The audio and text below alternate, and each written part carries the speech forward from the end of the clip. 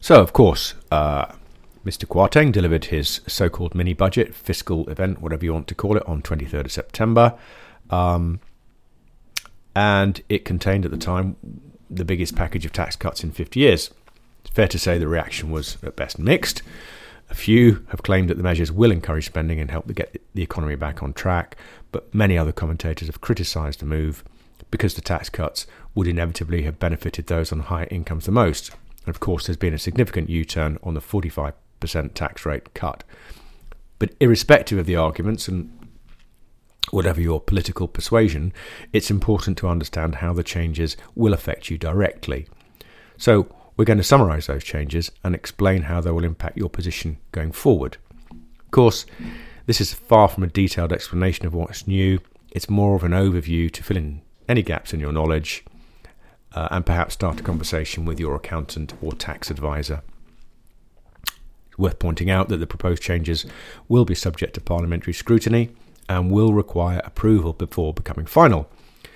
Additionally, given the current government's history of making U-turns on proposed policies that prove to be unpopular, it's possible, perhaps even likely, that there will be further changes when the draft legislation is published. But for now, let's talk about what we do know, and let's start with national insurance. So, as had been widely expected, the increase in NI rates is to be reversed. This will happen on 6th of November, and the rates will be reduced to the level they were at in 21-22. Also, the health and social care levy is also to be scrapped.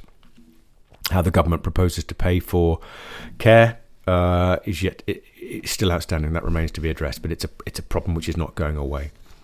So how will this affect employees? Well, the applicable rates of Class 1 primary NI will be 12% for earnings between the primary threshold of 12,570 and the upper earnings limit of 50,270, and 2% for earnings above the upper earnings limit. How might this play out in the real world?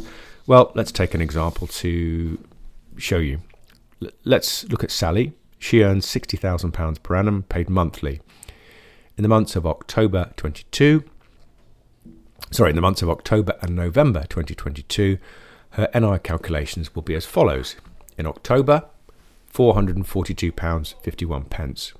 In November, she will be £49.39 better off. So that's Sally's scenario. What about opportunities to take advantage of the cut? Well, for salaried employees, it may be difficult as they will generally be paid the same amount each month. However, where they receive additional amounts, such as bonuses, it may be possible to defer the payment of these until after 6th of November. Directors are subject to different rules, of course, for NI, so the timing of their earnings in 22-23 won't have any effect. So an overview, that's the position for employees. What about employers? Well, the secondary Class 1 NI rate will also reduce on 6th of November from 15.05% to 13.8%, which is where it was before, of course. The increase in the employment allowance that has been effective since April 22 will be retained, meaning the first £5,000 of secondary NI contributions are offset. Now, don't forget that the allowance is not available to companies where the only employee paid above the lower earnings limit is a sole director, i.e. one-person companies, and nor is it available to companies where the previous year's NI bill exceeded £100,000. So talking of directors, how are they affected? Well, actually probably more so than employees. Because directors have an annual earnings period for NI purposes, things are slightly more complicated. Usually, the NI rates apply for a full tax year. However, because the rate's changing partway through this tax year, it will be necessary for directors to pay a composite rate for 22-23. Let's have another example. So let's look at Jane. She's a director. Her annual salary is £95,000. For 22-23, her NI bill would be £6,104.61. In the absence of the change of rates, Jane's NI bill would have been £6,536.66. So what's that? Just over 400 quid saving.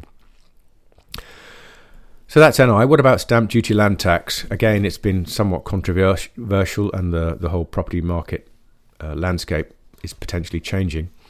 The first announcement regarding SDLT was extending the 0% band to £250,000. This is undoubtedly a generous increase, although it's only half of what it was during the height of the pandemic SDLT holiday. The increase took effect at midnight on 23rd of September. So, if doubling the 0% band was the only measure, it would have certainly reduced the value of relief for first-time buyers. However, in a second announcement, the Chancellor also increased the first-time buyer threshold by £125,000. So again, from midnight on 23rd of September, first-time buyers will not pay any SDLT where the purchase price does not exceed £425,000. Sounds an enormous amount of money for a first-time buyer. But if you're living in London and the South East, perhaps that's the sort of monumental figures that first-timers are confronted with. But away from London, the figures are considerably lower. What about corporation tax? Well, the main rate of corporation tax was to be increased from 19% to 25% for profits arising on or after 1st of April 23. A small profits rate of 19% would continue for companies with annual profits of £50,000 or less. Companies with annual profits of between £50,000 and £250,000 would be liable at the main CT rate, but receive marginal rate relief that would reduce the average rate to between 19 and 25%. This increase has now been scrapped, meaning that all companies, regardless of how much their profits are, will continue to pay corporation tax at 19% on profits arising before and after 1st of April 2023. This is really good news as far as we're concerned, and it should help businesses of all sizes to continue to invest in the UK. Sticking with the corporate thing, what about capital allowances? Well, the main principle of capital allowance is, of course, to spread tax relief over more than 1 year for the cost of durable items expected to be used in a business for more than 2 years, such as office equipment. However, tax relief for purchases of items which together cost no more than the annual investment allowance can be claimed in full for the financial period in which the expense is incurred. Now, the annual investment allowance was temporarily even increased for trading companies and unincorporated businesses to £1 million for qualifying expenditure made between 1st of January 19 and 31st of March 23 inclusive. It was due to go back to its permanent level of £200,000 for purchases made on or after 1st of April 23. More good news. The Chancellor announced that the £1 million limit will be made permanent, and this means that there will be no change to the AIA, Annual Investment Allowance, amount in April 2023 or until the government legislates to change the permanent amount again. Moving on, employment status. You're probably fully familiar with the mess that is the IR35 and off-payroll working regime. And those rules were actually introduced in April 2017 and April 2021. And they are to be scrapped with effect from 6th of April 2023. Much cheering I can hear in the background.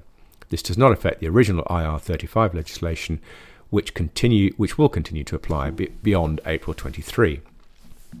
What's this mean in practical terms? Well, as a result of the withdrawal of the off-payroll rules, all individuals who work through an intermediary will again be responsible for determining if the IR35 rules apply to any work they do. And if they do, ensuring that the intermediary accounts for any PAY tax and NI on the income affected.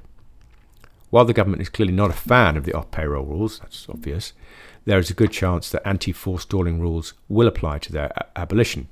HMRC loves these rules, and specifically these anti-forestalling rules may be introduced to stop workers and their customers dodging the off-payroll rules on income earned before April 23 by deferring billing for it until later. It's likely that the abolition will only apply for earnings generated on or after 6th of April 23. But this is speculation, and we will only know when the legislation is drafted or the government confirms its intention. Tip here, if you work through an intermediary, you and your customers should continue to follow the off-payroll rules closely, at least on 6th of April 23, or unless HMRC indicates its intention to relax its approach earlier. Finally, anything else that you need to be aware of? Well, there were a number of smaller fiscal announcements included in the Growth Plan 2022 that we haven't already covered. For example, the Seed Enterprise Investment Scheme will be expanded, permitting companies to raise up to £250,000 of qualifying investments in a tax year. Qualifying investment limit for individual investors is also increasing to £200,000. The age of the trade that can qualify and the permitted gross assets will also be increased. These changes will apply from April next year, 2023. Secondly, the company share option scheme is to halve the value of options that can be granted, doubled to £60,000. As a tax advantage share scheme, it's a very attractive form of bringing in and retaining key employees. Thirdly, a number of new investment zones are to be designated. These will attract similar tax reliefs to Freeport sites. Fourthly, all alcohol duty rates will be frozen from 1st of February 2023. Cheers to that one. Fifth, a new VAT-free shopping scheme for non-UK visitors to the Great Britain, GB it's called in VA terms, mainland will see travellers able to obtain a VAT refund for goods bought in high street shops where these are exported in baggage. And finally, the government will embed tax simplification into the institutions of government. It will therefore, perversely in our view, abolish the Office of Tax Simplification and set a mandate to the Treasury and HMRC to focus on simplifying the tax code. So that is a fairly brief overview of what Mr. Kwarteng announced just a couple of weeks ago. In essence, since the rollback on the 45% tax rate, the main changes relate to national insurance being reversed, corporation tax, and also stamp duty land tax. We hope you found this information helpful. But for now, can you believe it? We've reached the end of another episode of the Tips and Advice for Business podcast. But don't worry, we'll be back again very soon, offering even more incisive advice that you can apply to your business on a daily basis. But for now, thanks for spending your time with us, and goodbye.